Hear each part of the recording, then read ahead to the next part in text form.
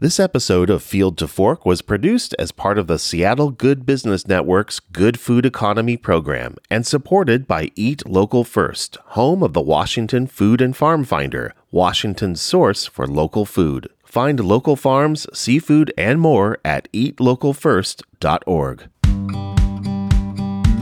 This is the Field to Fork podcast, where we take you on a deep dive into the local food economy of the Puget Sound region, from farming operations to fine dining and everywhere in between, going to the source to find out how food comes to be and gets to you, direct from the people making it happen. I'm your host, Keith Bacon, and with me is my new co-host, Becky Selengut. Hi, Becky.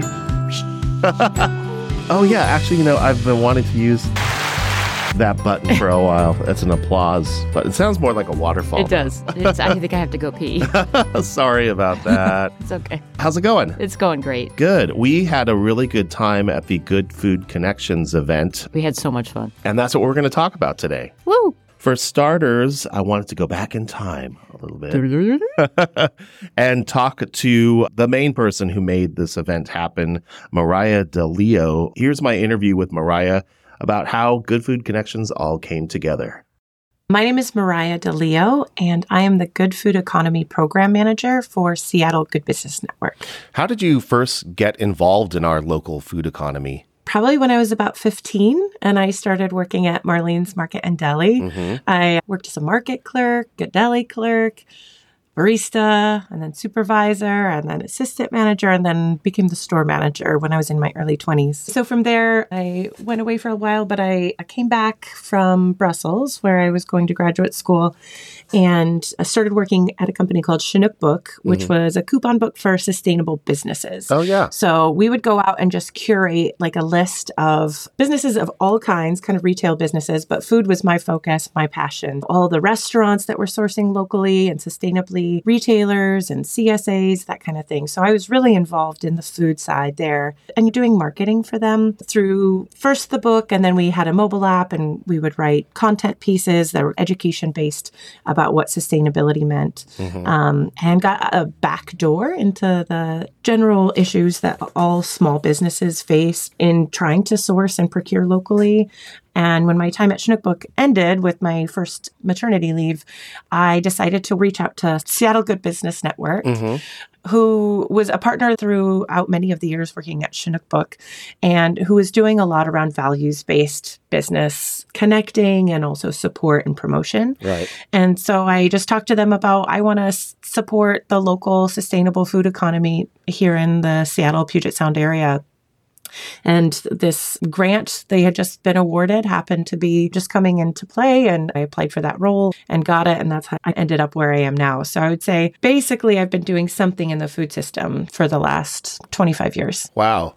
And how did the idea for Good Food Connections come about? So when I was hired at Seattle Good Business Network, they had been working with Forks, which was an organization that had put on an event called the Farmer Fisher Chef Connection. And they were working with Forks to become, I believe it was their fiscal sponsor, to help find funding to continue to put Farmer Fisher Chef Connection on. And so they went in on a grant together with King Conservation District to hold that conference and also do some smaller workshops throughout the year and host an online community platform as well. And they received that grant. And at the time, Forks, from my understanding, Forks just broke up or dissolved. I'm not really sure the details, but didn't work out. Yeah, it didn't work out. And so Seattle Good Business Network had this grant to then hold this conference basically on its own. And my first day was in March of 2020. So I came into this thinking I was going to have a year to basically put on this epic event, and surprise, everything shut down. Yeah. And so my very first meeting was just a crisis meeting. It was like restaurants' doors are closed. Farmers are like, where am I going to put all this food? It was from that very moment on, it became just a response. We still had our fundamental goal of connecting the local food system. We just had to figure out how to do it in a different way and based off of the needs of all of the different food businesses and organizations across the food system. Right. So We did end up putting on a virtual event February of the next year with Sustainable Connections, who ran a Northwest Farm to Table trade meeting, and with Business Impact Northwest, who runs Food Biz Week. And so we did collaborate and do a virtual one that we did in 2021 and 2022, which is all just a big precursor to finally, feeling like we were in a good enough place to hold it in person. Gotcha. And one of your producing partners for Good Food Connections was the Tilth Alliance. How did that partnership work? Tilth's been in this business and in this space for just such a long time. It felt like there was no one else that we'd want to partner with. They have such a strong connection to the farm community here locally. And the person that I was working with, Cheryl Weiser, has just a really long history of doing this work from when she was at Cascade Harvest Coalition, helping to put together Puget Sound Fresh, which was one of our very first online directories, or I should say paper directories, then online directories of local farms and food businesses, then to Seattle Tilth. Seattle Tilth merged with Cascade Harvest Coalition and one other, I think, to create Tilth Alliance, which is now a statewide organization, but they still do a lot of work here in King County. And so we actually work together through the Eat Local First Collaborative, which we're a part of, that basically created and manages the Washington Food and Farm Finder. Gotcha. So we're already in partnership, and we just thought we would go in on this grant with King Conservation District together to just join forces and make sure that all of the communities that we represent are really well supported. Because of our work, we have connection to food manufacturers through Seattle Made and restaurants through Seattle Restaurant Week. It just made sense that we would partner with Tilth to also reach a broader farm community. It's a really robust agenda for this inaugural event. How did you put it all together, all the different participants and panelists and presenters and tasting vendors? What was the process like for creating this? Yeah, kind of amazing that it was so complex. We did this in about 3 months. Wow. Yeah, I am still to this day a little surprised at what we were able to do, but perhaps not. It was 3 years in the making. So all of the work that we've been doing from March 2020 on has been really hosting a lot of listening sessions. We had smaller workshop series like the Good Food Resilience series, where we were talking to different people about initiatives and things that were happening in our local food system. And so we've just been creating relationships over this entire period of time. And I don't think we would have ever been able to put this event on actually in 2020, looking back at all of the kind of slow relationship building we've done over the past 3 years. Right. We created a program called Good Food Kitchens, which basically invests in restaurants who are preparing kind of nourishing, culturally relevant meals to community members facing food insecurity through partnering with community organizations and also sourcing locally. And so that came about part of as that response to the pandemic. And so many of the relationships we created came through Good Food Kitchens and our work there.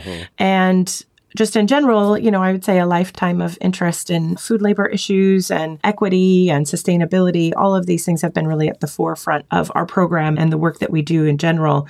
So we've just been keeping an eye on who's doing what work where. Right. And so, it just became what's topical. Right now, food labor shortage is topical.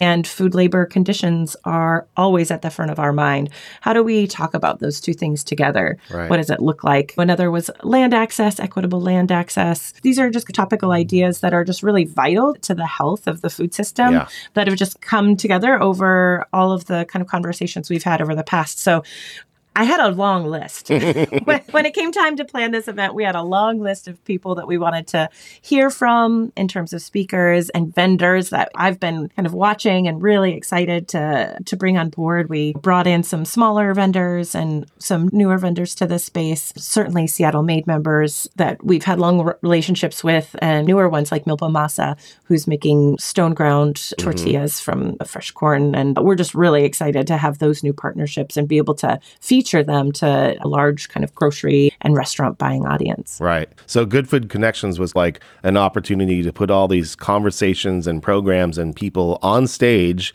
and create an opportunity for people to talk to each other, which I think is so important. Yeah, the core of the Good Food Economy program is really connecting. It's connecting the Puget Sound local food economy, strengthening that local pipeline, shortening, I should say, and strengthening that local food pipeline, and building a resilient, sustainable, and just local food economy. That's the core of everything we do. And we did that partially through Good Food Forum, which is our online community, to make those connections, make those business connections, those resource connections. We've been doing that since the very beginning. And this is a way of making all of that happen live and put everybody in a room around the proverbial one table all together at once. And beyond just supporting farmers and food producers in general, there was a clear effort put into the event in highlighting BIPOC-centered and led projects. Can you talk a little bit about that? Yeah, absolutely. As I mentioned, equity is one of the core important parts of the Good Food Economy program. Our food system is built in part on the theft and exploitation of labor. So much of it was based on racism. Obviously, it all starts with slavery in this country and then moves forward with a number of discriminatory policies and practices that have been put in place.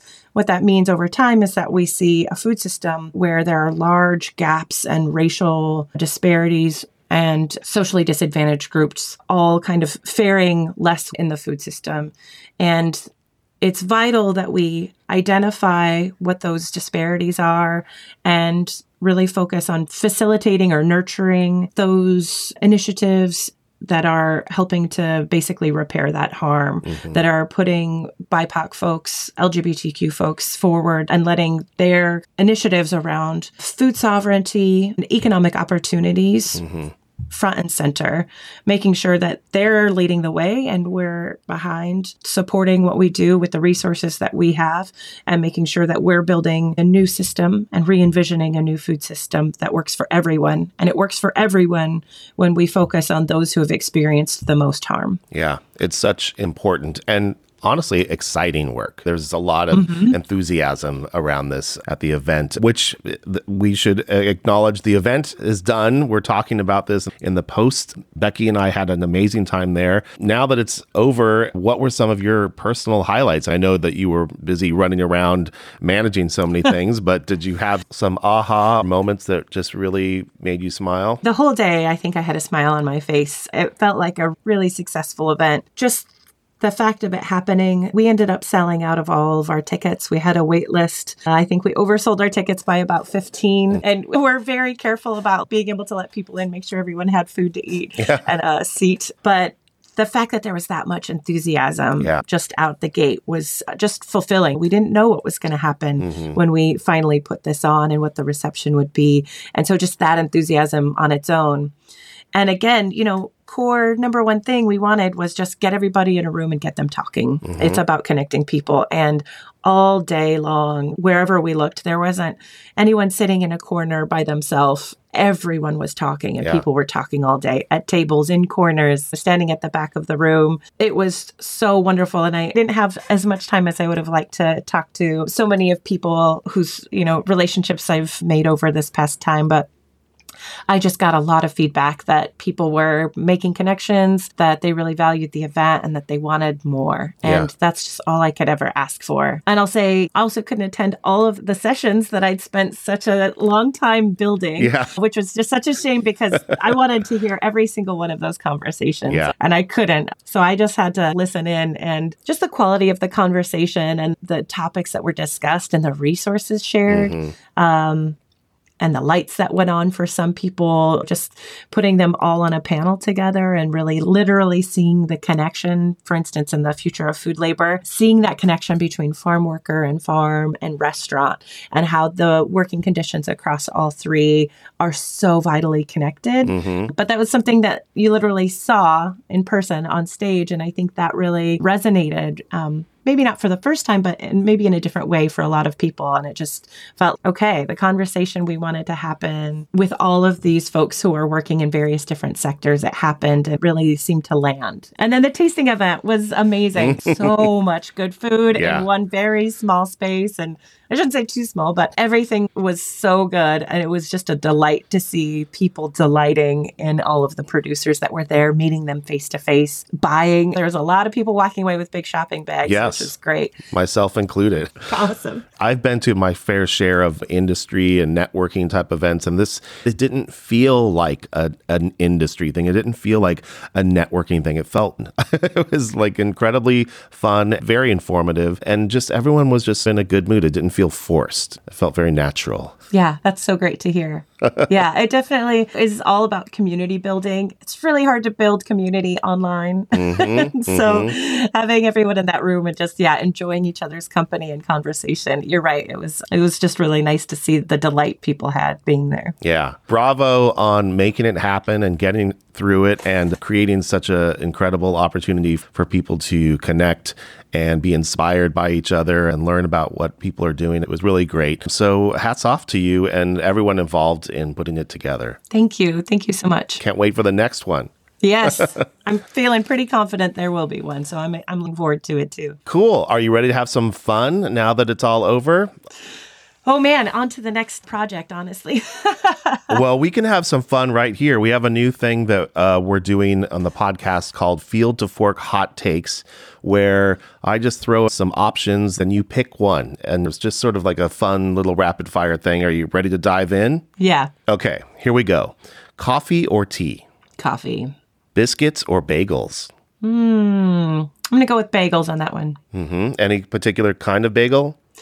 Well, I have to say, my hat's off to all the local bagel producers. I do love them and I do love their bagels, but I'm really dying for someone to master the Chonga bagel from Starbucks. Oh. I just really want a local and sustainable version that is like a perfect bagel with not too many seeds on top and like just perfect amount of cheese, like holding all the seeds in, nice and like squishy, but like a nice, great, crusty outside. Yeah. That's my dream. Okay, bagel community, you heard it here first. Get cracking on that. Oysters or clams? Ooh, oysters. Chocolate or vanilla? Probably chocolate. Yeah. Cider or beer? Depends on my mood. Yeah. I'm going to say both on that one. Okay, that's fair enough. Flour or corn? And I will just add tortillas to that. Yeah, sure. Also depends on my mood, depends on what's inside. If I'm eating out and I'm going to like a full Mexican place, whether it's big or small, and they're making street tacos, I want corn. And if I'm at home making like, Midwest mom tacos, it's usually flour. Yeah, totally. Ocean or lake? Ocean. I'm with you on that. Winter, spring, summer, or fall? Ooh. I'm a fall baby, so I have to say that I love the fall probably most of all. You're a gourd lover. Yeah. Last one that is kind of controversial, and people have trouble wrapping their heads around this one. Oil or vinegar? Ooh, I love a good tang. There's a lot of things I couldn't eat without it. But oil is like essential. It's kind of like, the world doesn't spin without oil.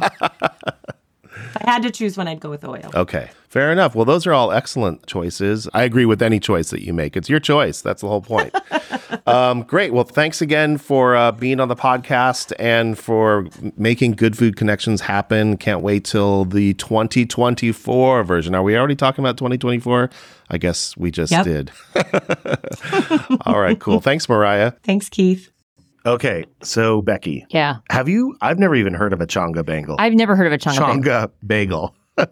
Chonga bagel. I don't know what that is. It must be ubiquitous if it's a Starbucks product. Should we guess or should I? Well, she kind of talked about Should I Google it, right? It's like a seedy delight. As a Jewish person, I'm instantly suspicious of the Chonga bagel, not even knowing what it is. Yeah. Does it have blueberries in it? Then no. So goyim. If you can't put lox in it, it ain't a bagel. We'll have to scope one of those out. And Okay. I thought Mariah's handling of the oil or vinegar fiasco was done quite well. Classy. I mean, I think that she got right to the heart of the matter, which is the world does not spin without the lubricant known as oil. Yeah. It's very practical. It is. It's very practical.